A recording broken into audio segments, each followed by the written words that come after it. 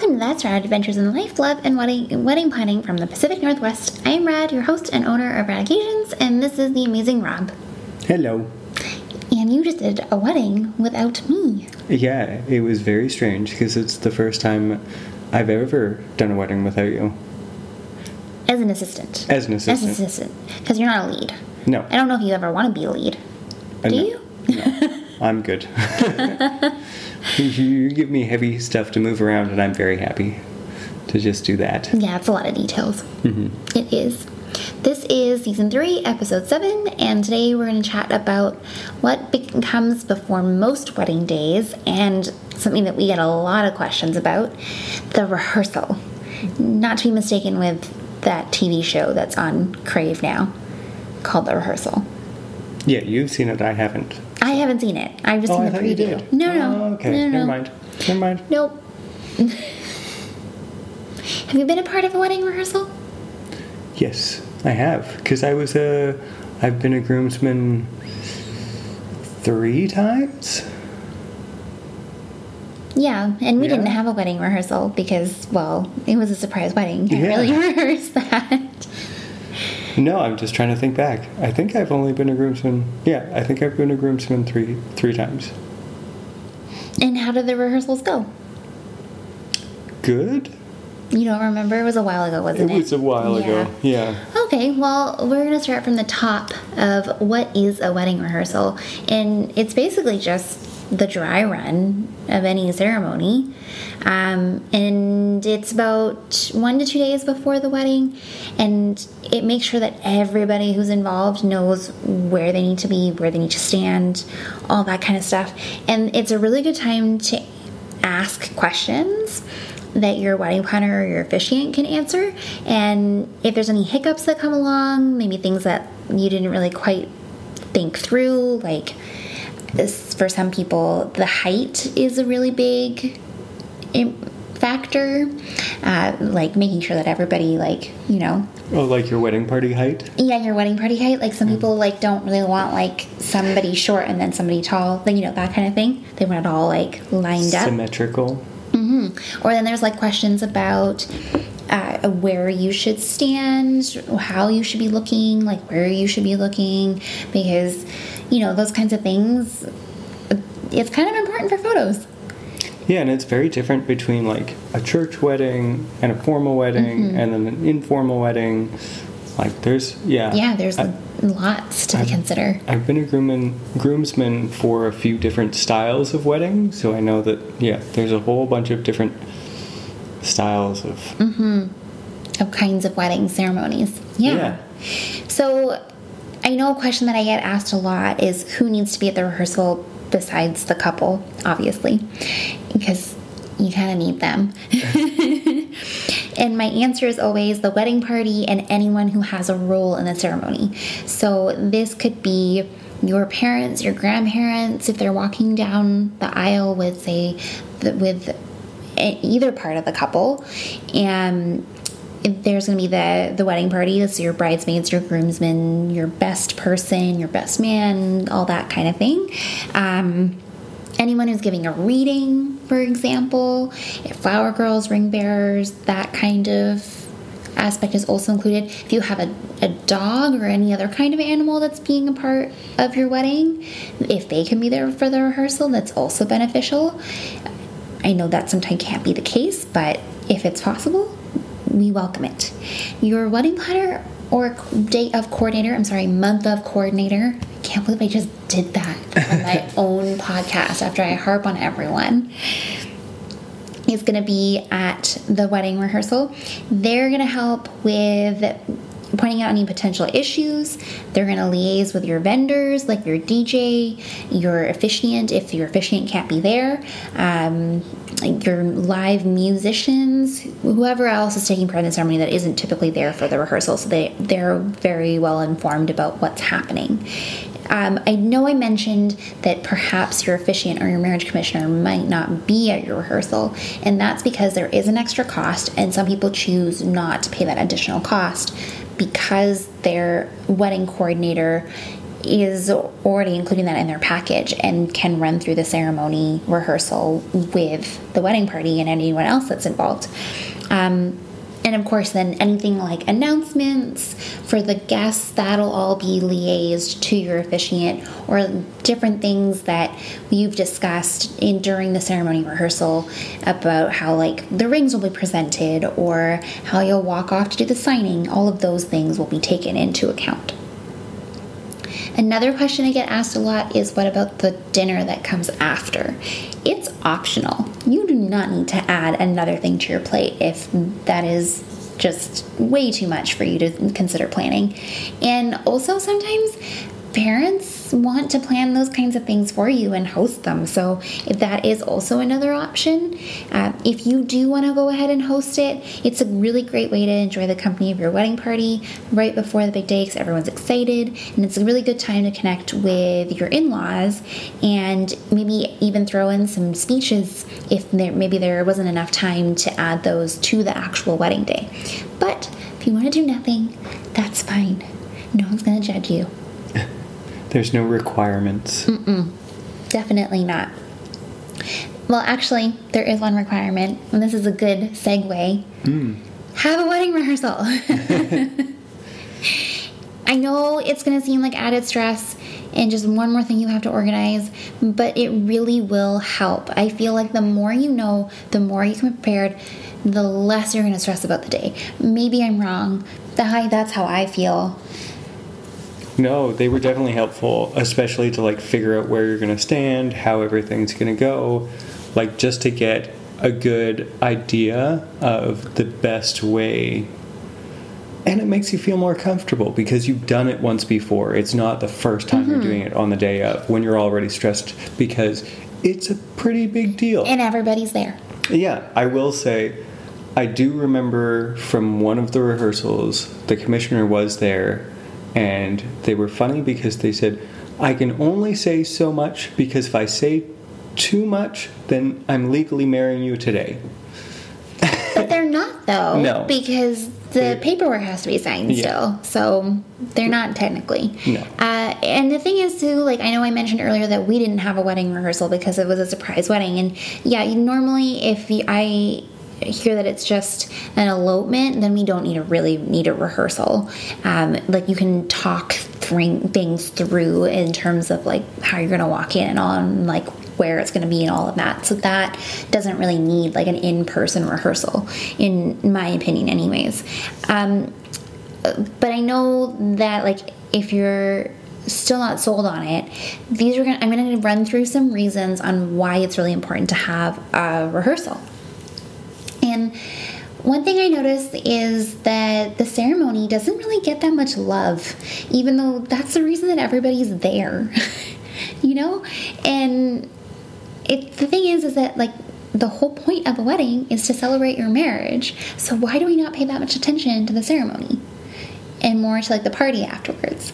And maybe think about skipping the rehearsal, because I feel like that's the part that needs to get a little bit more attention, seeing as we wouldn't be here otherwise for this wedding day, hence wedding in the day.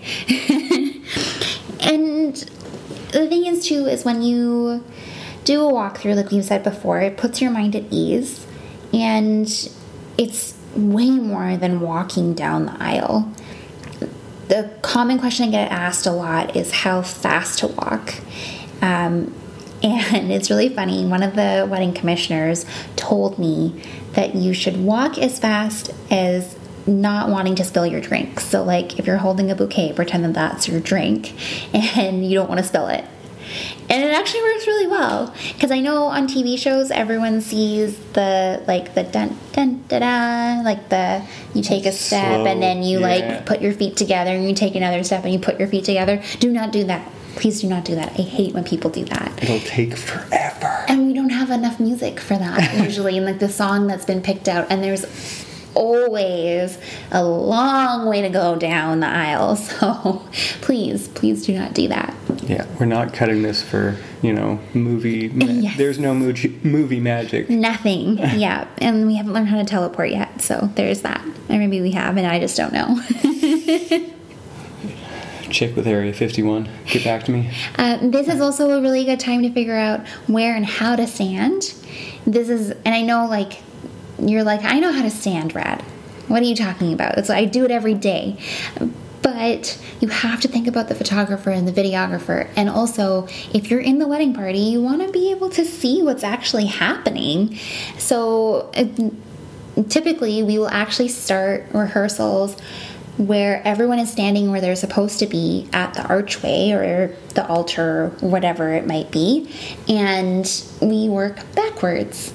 And I know I've had a lot of people stick their hand up and being like, but how did we even get here? How come we're not practicing that part? Because they weren't listening when I was telling everyone that we were starting backwards. And it's because if I send somebody down the aisle and they don't even know where they're supposed to end up when they get there, it's going to be very confusing. So that's why we start backwards. In terms of how to stand, I don't know if this was gone over in your rehearsals, but I always tell anybody who doesn't have any flowers to stand all the same way, either with like their watch hand over top of their other hand, or like hands behind their back, or like just by their sides. Hands in pockets do not look great. They do not look good on photos. No. I've been suggested 2 ways. The 2 ways you said. Mm-hmm. And one of them was more formal, so it was definitely behind the back and more at attention. Mm-hmm. And the other one was much more casual, so it was, hand on wrist, basically. Right. Yeah. And this is also a time where we also talk about the angling so that people can see. And then we also go through music cues and where to hold flowers. Who's going to have the rings, how the rings are going to be passed, who's going to have the vows, and how those are going to be passed to the couple, and who the witnesses are even going to be, and how you get to the signing table, and how your witnesses get to the signing table, and then how you get back to your positions before you officially walk out. And a really big one that people forget is that they're going to be holding a bouquet if they're a bride. And the thing is that at some point, you're going to be holding your significant other's hands, not your bouquet the entire time. So there's always a cue in the officiant ceremony where you pass the bouquet to your maid of honor. And if you don't have a maid of honor, then of course your bridesmaid, or if you don't even have a wedding party, you would want to pass it to somebody in your front row. So all of that kind of stuff is orchestrated during the wedding rehearsal. And also fixing the train. We've had some epic trains, and that is definitely something that needs to be taken into account for, especially, like I mentioned before, there's sometimes a long way to go to get to that archway. So definitely something that is practiced in the rehearsal. You also want to think about who the other people are involved in your ceremony, but they aren't a part of the wedding party. So this could be your parents, grandparents, siblings, or people with a special job at the ceremony like a reader. And some really important things here is that when parents get up to the aisle with their child, it's weird to say that about a grown person, but when they get up there, their questions are usually, well, where do I sit? And we always sit the parents opposite from their child, so that way they can see their face and not the back of their head. And I've had some people make some jokes about that I thought would be they didn't want to see their kid's face, and then it went the other way, and they were like, okay, sure, I guess we can stare at him some more. I'm like, all right, cool. That first row too is really important to actually reserve those seats, and it's really important to make sure that anybody who's reading, if there's a grandparent maybe that's going to be signing as your witness and not standing up there with the wedding party, that is really important for those people to be accessible and in the first row. And we can't forget about the kids, if you have them in your wedding. I know some people are like, no kids. You have to think about the fact that they're probably not going to want to stand up there with you, even if it's just a 20-minute ceremony. It's really important to have their parents on the ends of the aisles, either with a reserved seat or something to that effect, because they will want to have their kids just come to them, so like they can call them possibly. Or another really fun thing is I've seen kids being bribed with candy. Not so fun for the parents, but I mean, it gets them down the aisle. Yep. And also too, kids are unpredictable, so remember that even if it went well during the rehearsal, on the day of the wedding, they might decide that this is just not for them, depending on whatever is going on that day. And especially when they see that many people in the chairs, because I've definitely done rehearsals where the kid was great, and then the day of the wedding came and he clued in that there was going to be people in the chairs, and he got stage fright and did not end up walking down the aisle.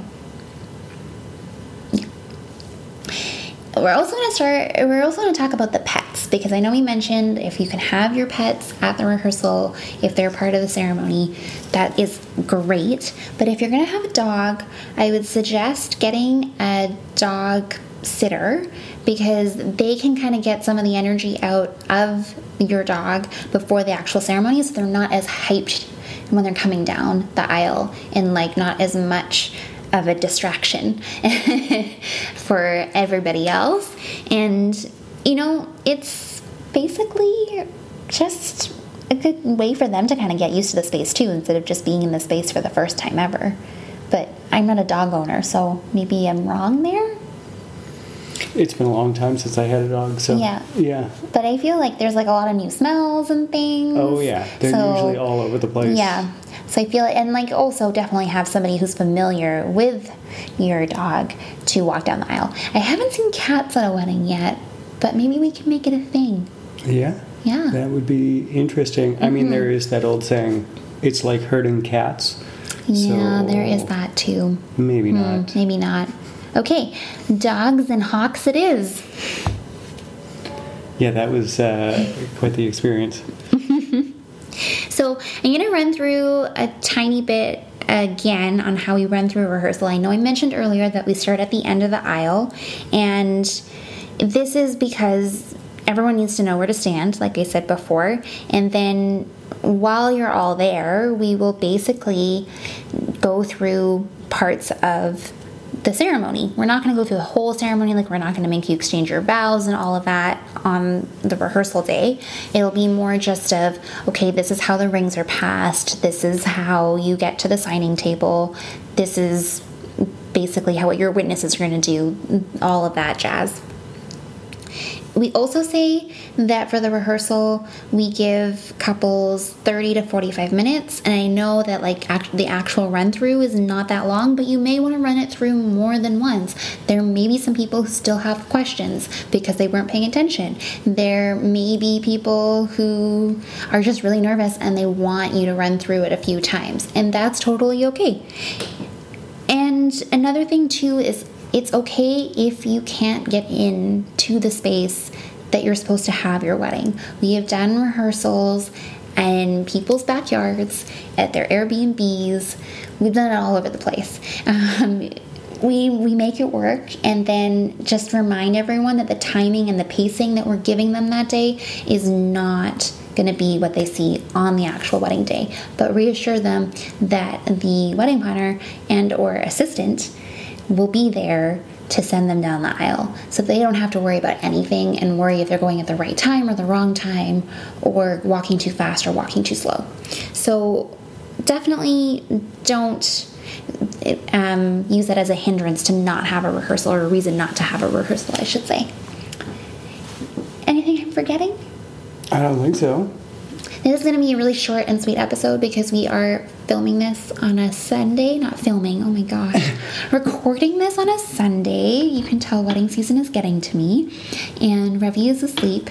And we have some puffs waiting for us from Goodside Baking that we're going to devour. So thank you so much for tuning in. And until next time, stay rad.